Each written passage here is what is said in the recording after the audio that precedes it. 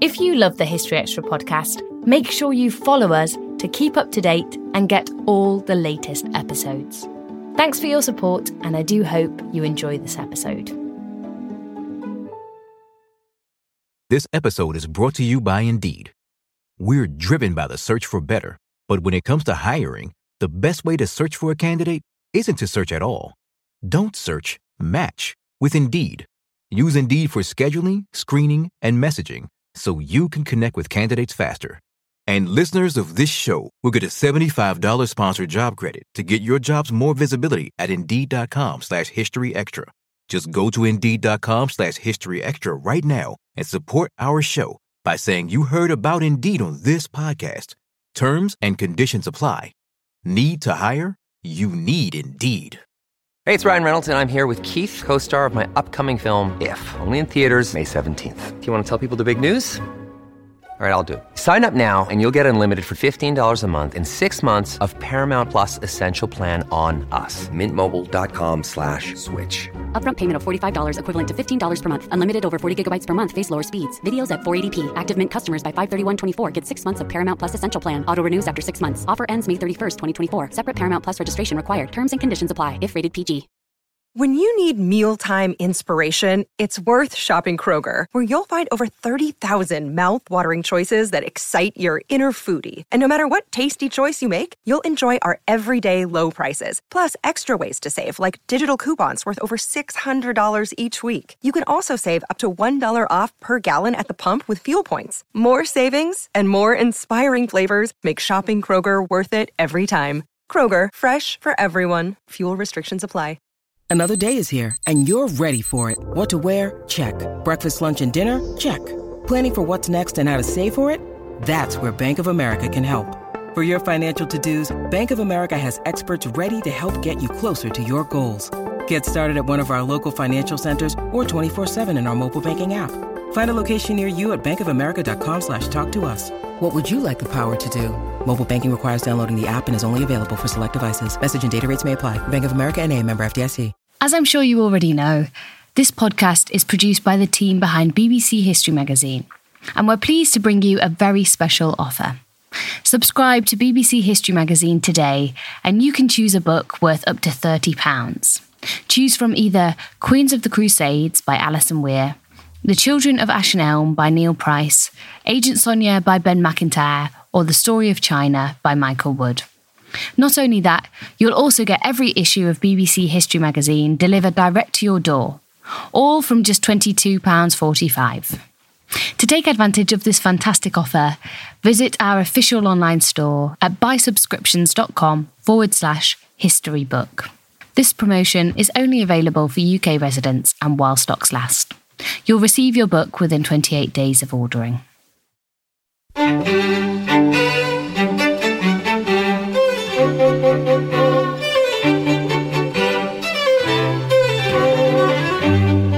Hello and welcome to the History Extra podcast from BBC History Magazine, Britain's best-selling history magazine.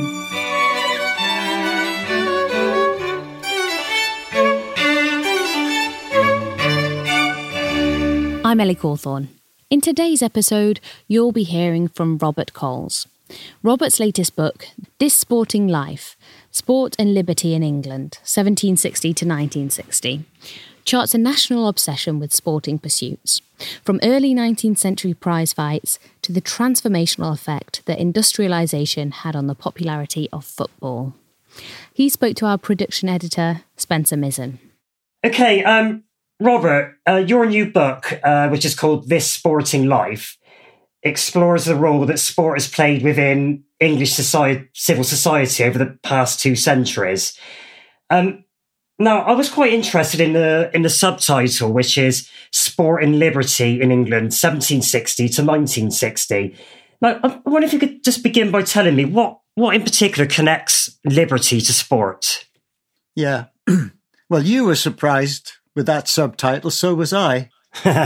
I thought I was just exploring you might call the anthropology or the social history of how sport appears in every part of our civil society. I thought that's what I was doing. And for half the book, I was doing that. And then it just hit me, as these things do, that there is something particularly freeing and incisive and personal about sport in the same way there is about liberty. And the closer I came to think about that, the more it all fitted. William James, the philosopher who you'll know, said that for him, the first act of free will was to believe in free will. And if you think about a sporting contest, it's entirely about free will, one person's free will or one team's free will acting against another. So I took it from there.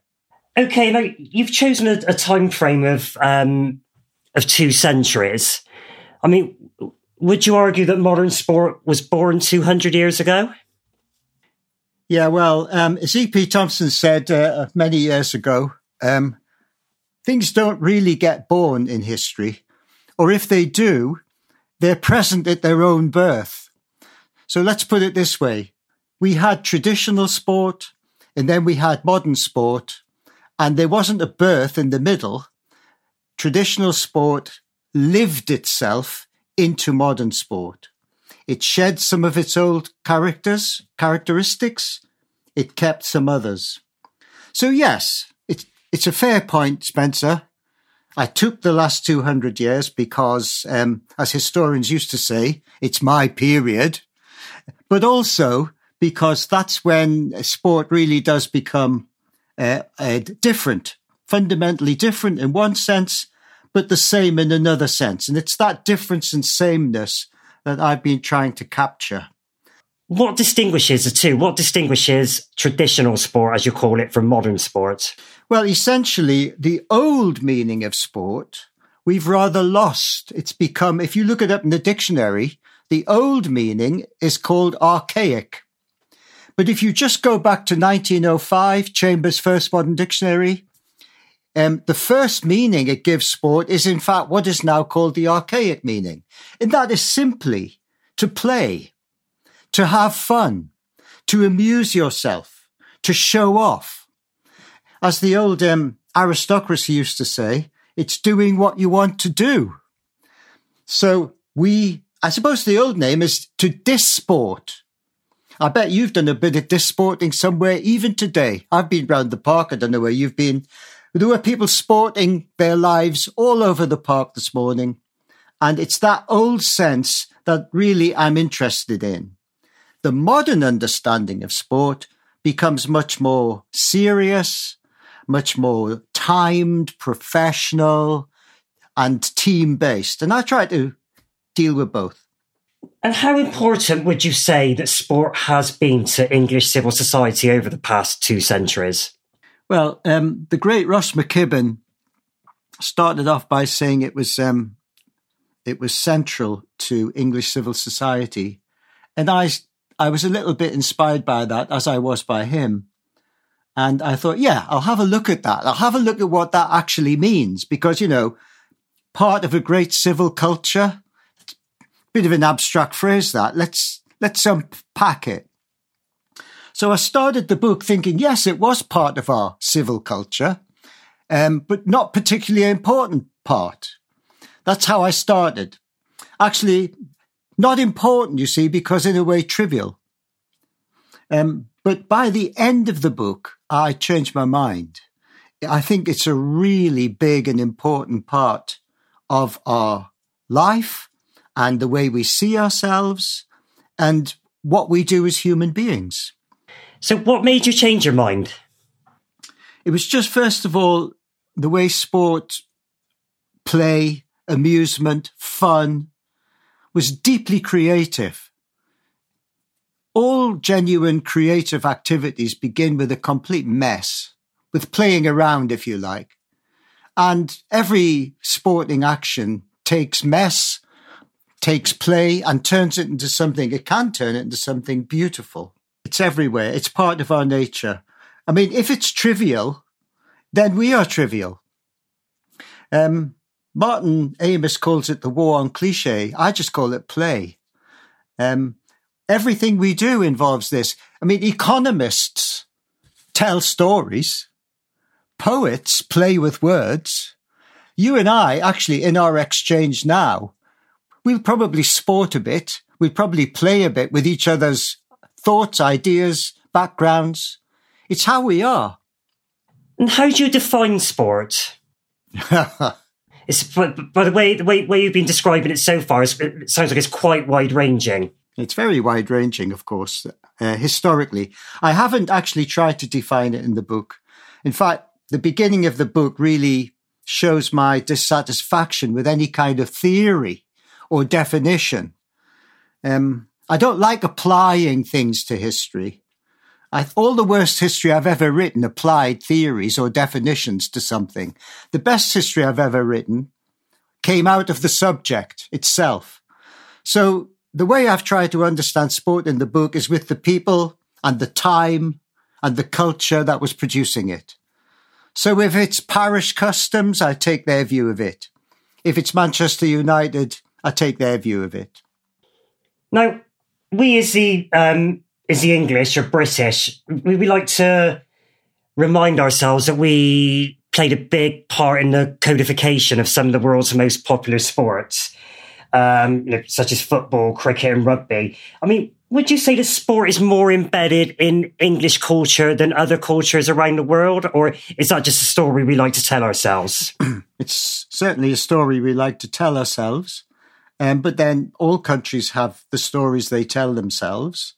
I think, on the world stage, if that's what you're talking about, obviously the British were massively influential in the modern period. Not just the empire, but also the formal empire and the informal empire of trade and export. Also part of Europe and hugely important in the transatlantic system. We punched above our weight.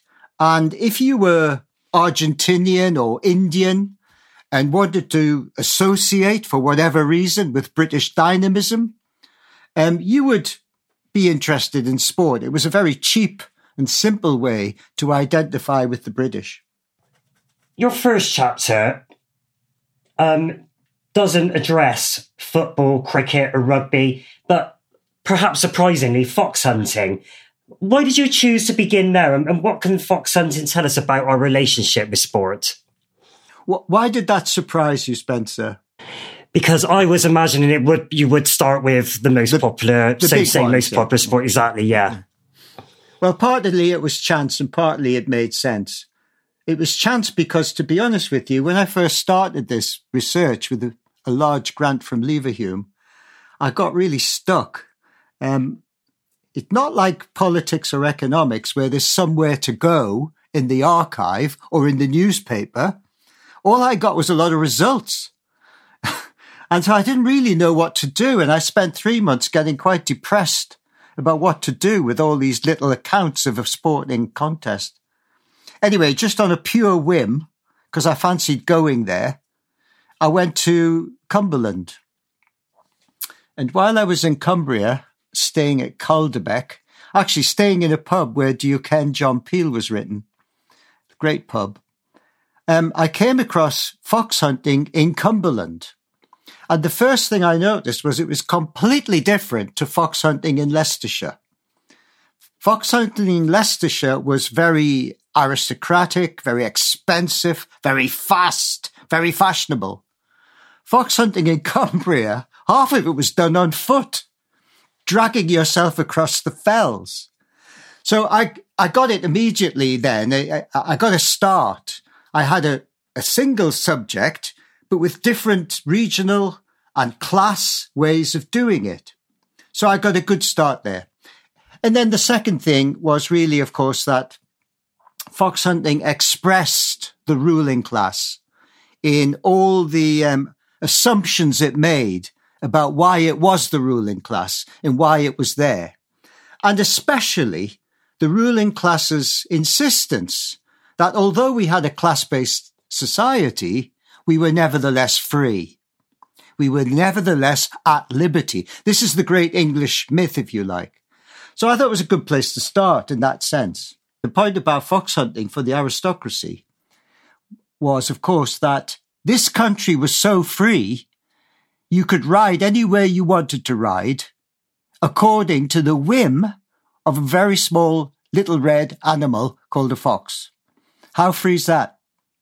Okay. So what did fox hunting, by contrast, mean to the working classes? Well, I think they pretty much ignored it.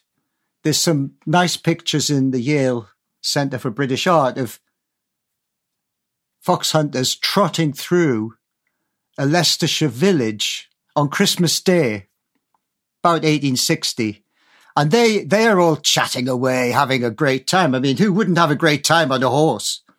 But there's some little kids watching them, holding bundles of firewood under their arms, which they've been out getting for Christmas Day fire. And they're just looking up at these horses, at these intensely fashionable and attractive people. And I think that picture really sums it up. I mean, more generally, do you think sport has sharpened or blurred the class divides in Britain over the past 200 years? Great question. I'm sorry, but I'm going to be really boring. Again, it's both. Sure. It sharpened the class divide just based on the story I've told you. Yeah. I mean, put it this way. When rich people went out looking for animals on the land, it was called hunting. When poor people did it, it was called poaching. And chapter 2 deals with all the difference between hunting a fox and hunting birds of the air in Weardale. A fox in Leicestershire, birds of the air in Weardale. What's the difference? Well, one can send you to the other side of the earth in chains. So in that sense, let's just say it sharpened the class divide. But in another sense, the excitement, the thrill, what I've called the visceral pleasure of sport, of course, unites us all. And when we get into team games and when the classes start playing each other, or indeed when the races start playing each other, it's a great platform for liberty and equality. Cool. Now, you also take us to a Lincolnshire market town called Stamford, where for many years, until the mid-19th century, the people have practiced the tradition of running a bull to death. Now, you write that this was banned with the help of middle-class liberals in the 19th century. You also write that once that happened, many people at Stamford in some way felt that they'd lost the power to run their own lives. What do you mean by that? Well, here we're moving, it's still about liberty. It's still about the freedom of the poor to do what they want.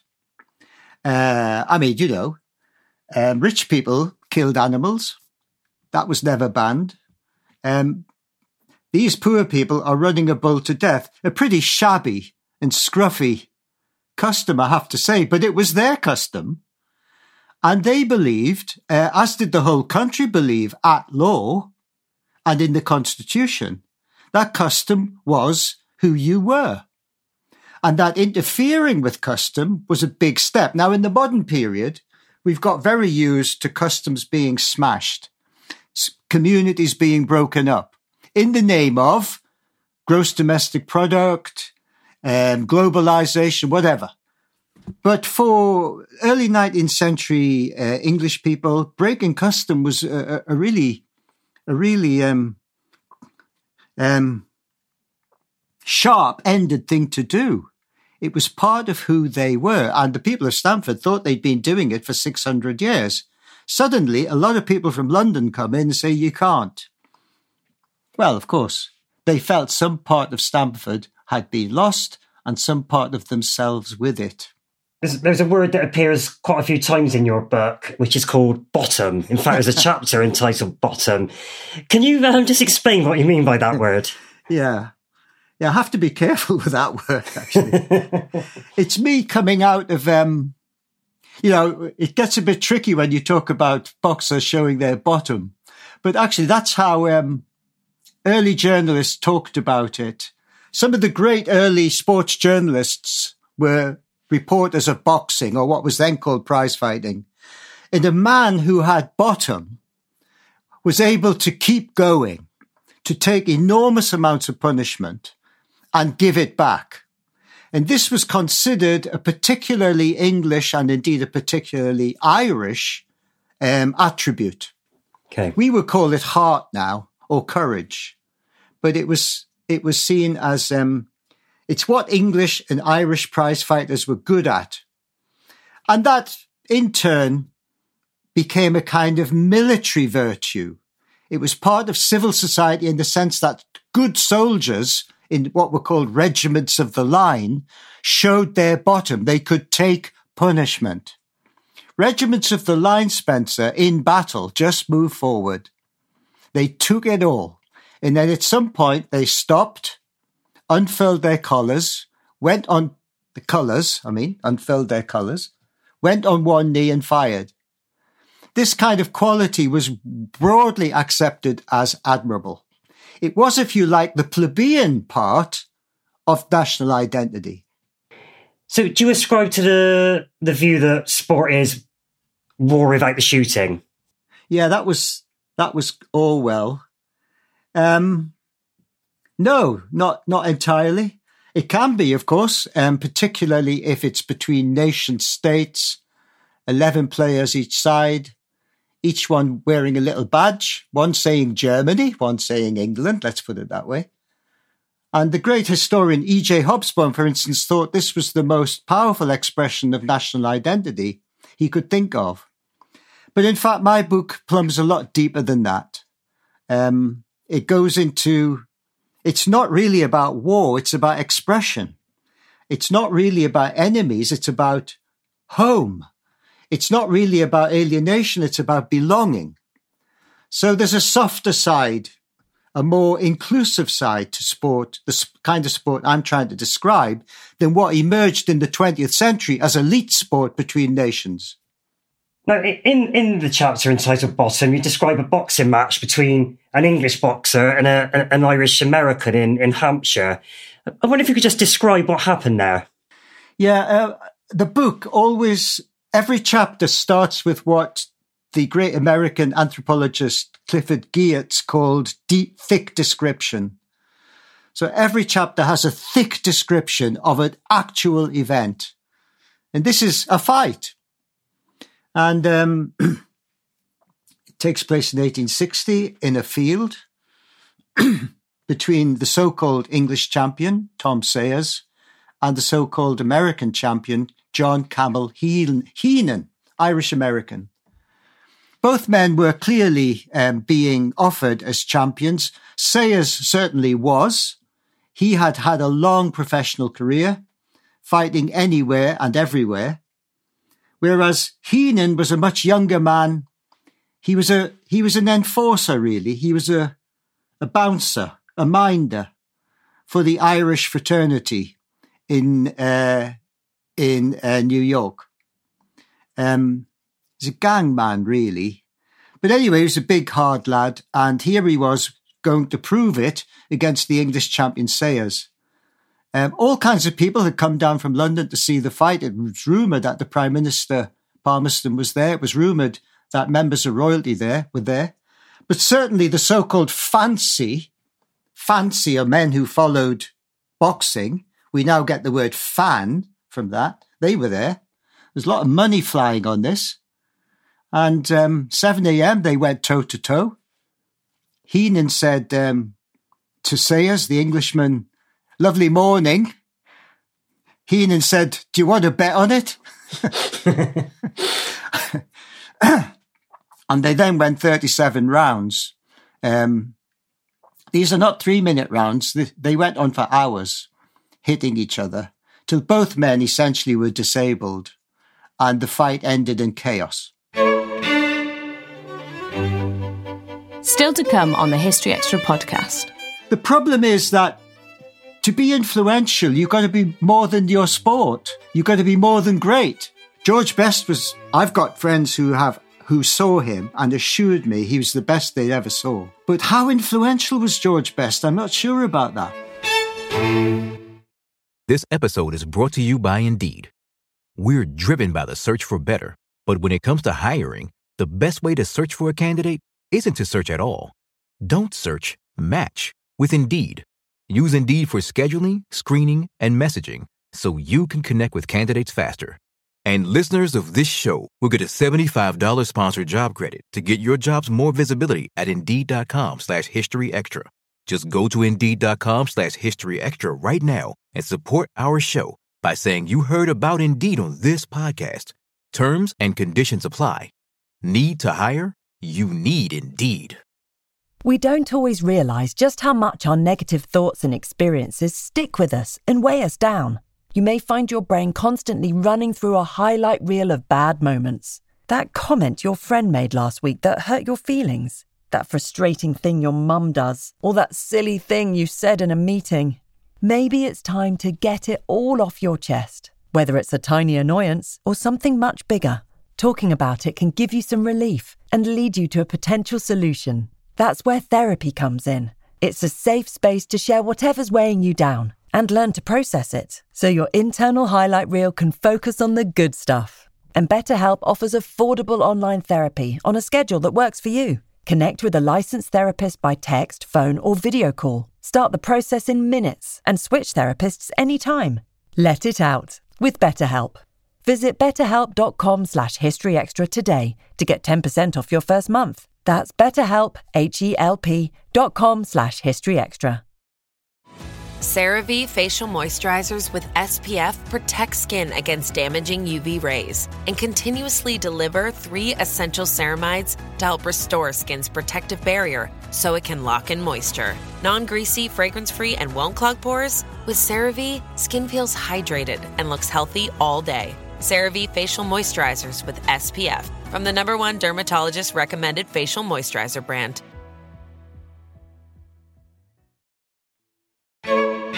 Now, why do you think girls were sidelined from sport for so long? As you mentioned in your book, they were obviously just as capable of learning new skill sets as boys.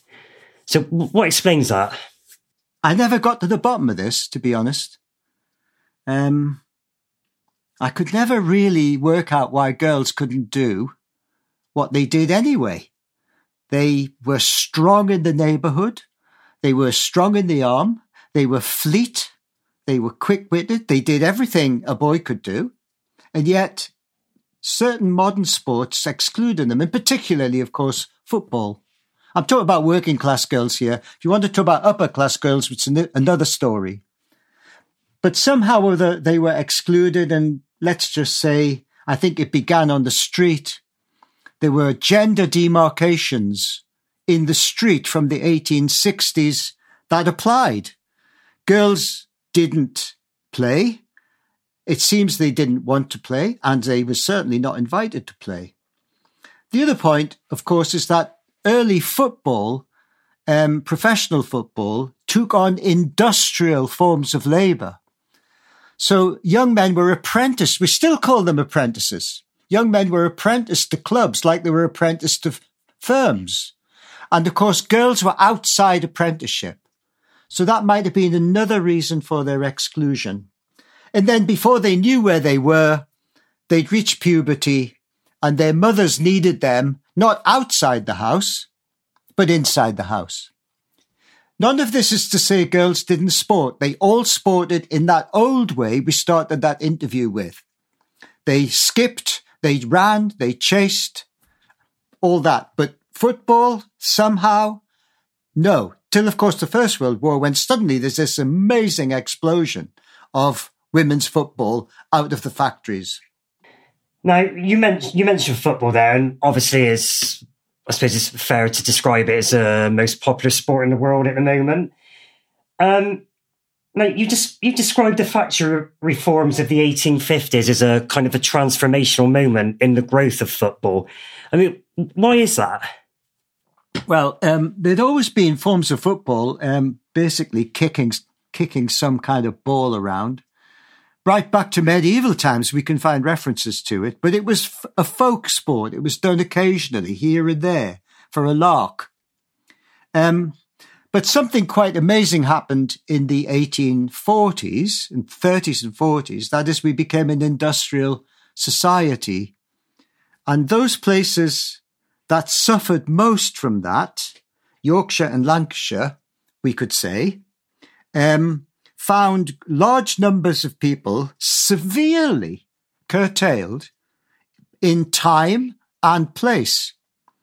You know, the whole point about the factories was they imprisoned you. They were not nice places. And then suddenly in the 1850s, you get some very serious factory legislation that essentially gives working class people Saturday afternoon off.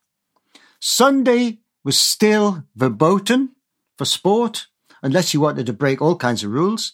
But Saturday afternoon was an absolute gift. So that happens in the 1850s. It's Lancashire that leads the way in football at the outset, and maybe the Midlands.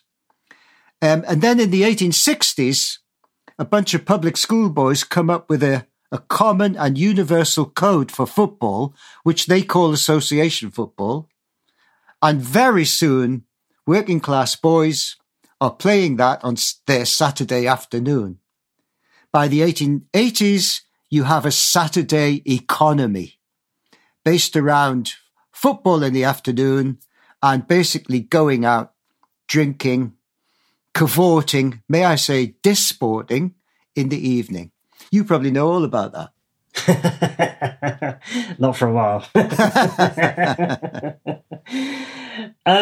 Now, in researching this book, Robert, you obviously came across quite a few colourful characters, whether they be prize fighters, footballers, or fox hunters. I mean, are there any that really stand out for you that you can tell us about? Well, I mean, I start with an upper-class American woman called Minna Burnaby, who rides with the Corn Hunt in Leicestershire. Minna is small, sharp, and American. And the role she played in the county set in the 1920s and 30s is really, really interesting. It tells you an awful lot about the Conservative Party, the county gentry, what was expected of someone like her, who was the wife of the Master of Hounds. The Master of Hounds came very high in the county hierarchy, and Minna was his wife. He was called Algy, by the way. So I'd have to say Minna, I won't forget.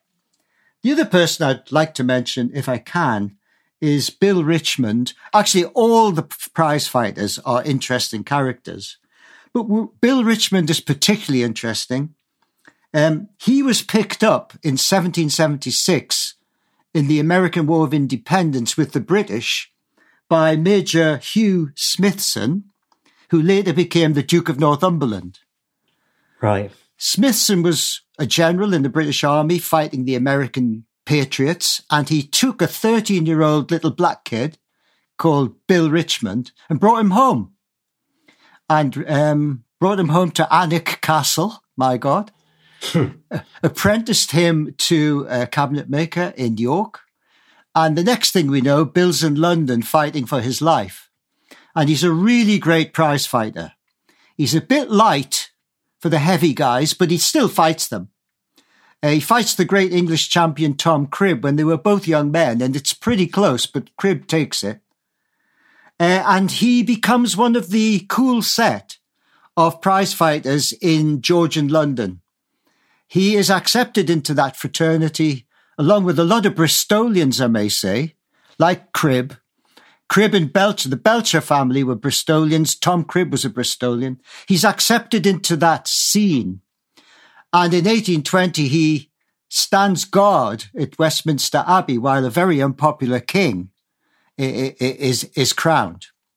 So Bill Richmond, dressed as a page boy with Tom Cribb, can you imagine it? On the doors of Westminster Abbey.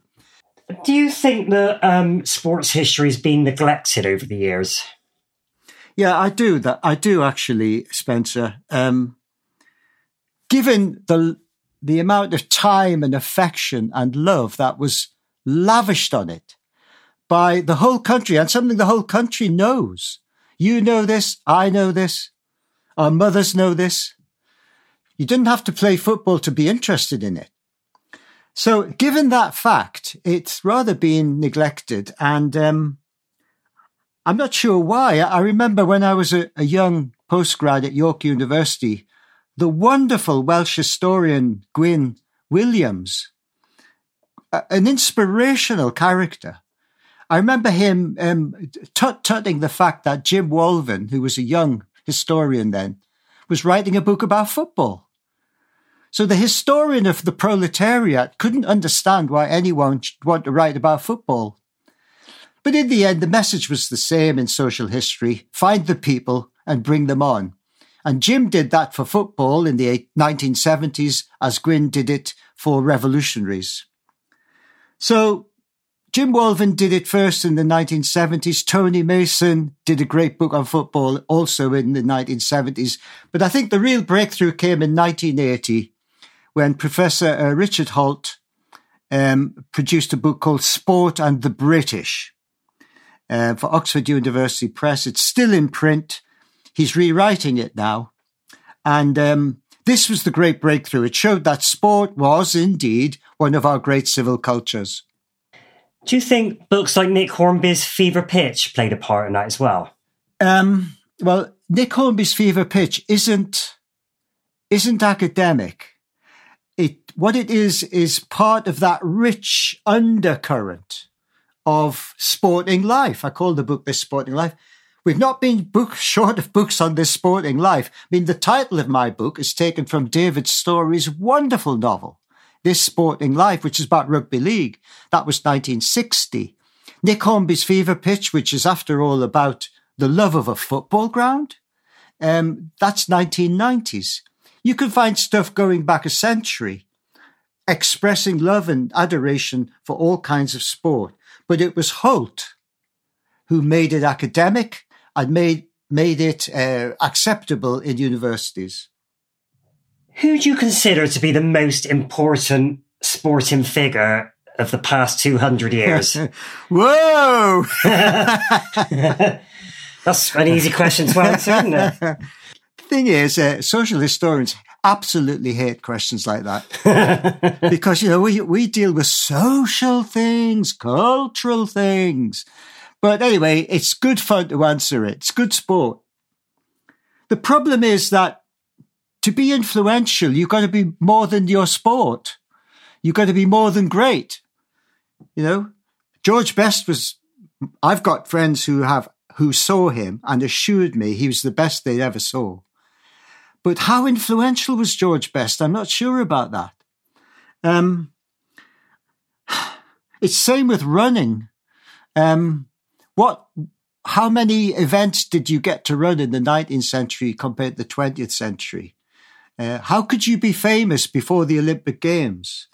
So it's all about the influence you have, what counts for what you do beyond the sport itself, the story that comes out of the sport. It's about all that. So I'll just take a few stabs. For me, if you really wanted an answer to your question and you're talking about a British or British-related sportsman, I think I would say Edmund Hillary and Norgay Tenzing, because they did something the whole world was looking at. If it was going to be just statistics, I could even say Beefy, both of them. All those wickets, all those runs, quite astonishing.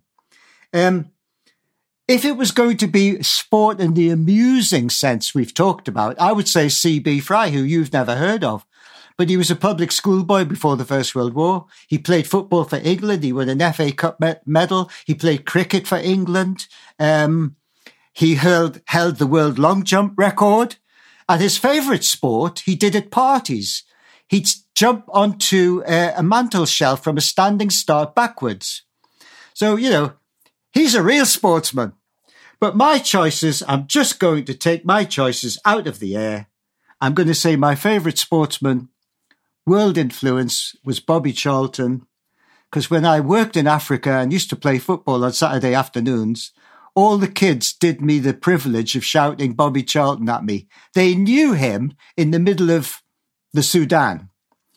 And the other one I'm going to choose is Kelly Holmes, because I don't think any runner has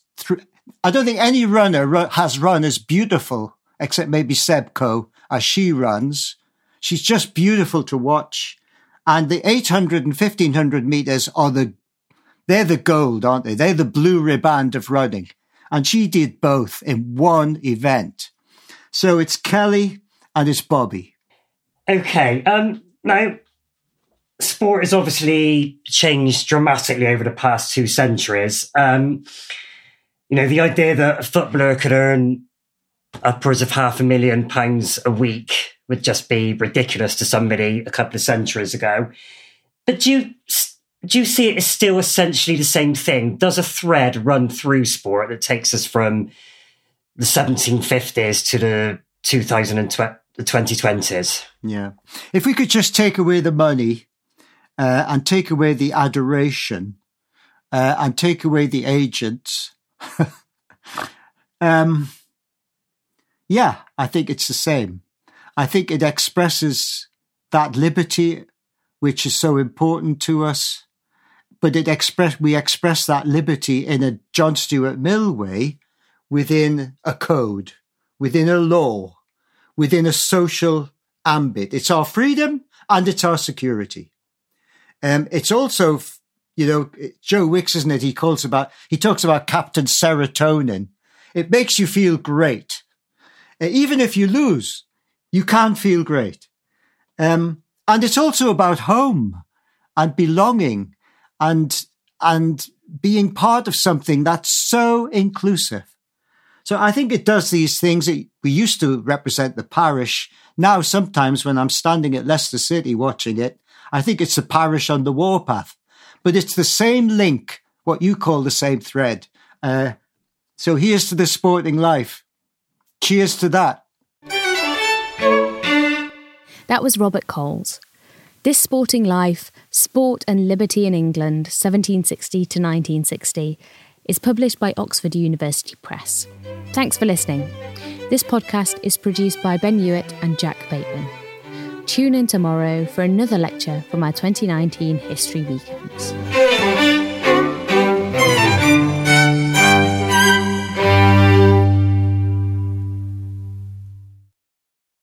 A collision between a Chinese jet and an American spy plane.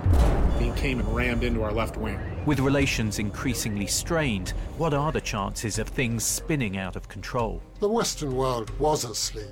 I'm Gordon Carrera. I'll be exploring the friction in this most important of relationships and asking, has the West taken its eye off the ball? You cannot ignore China. From BBC Radio 4, this is Shadow War, China and the West. Listen wherever you get your podcasts.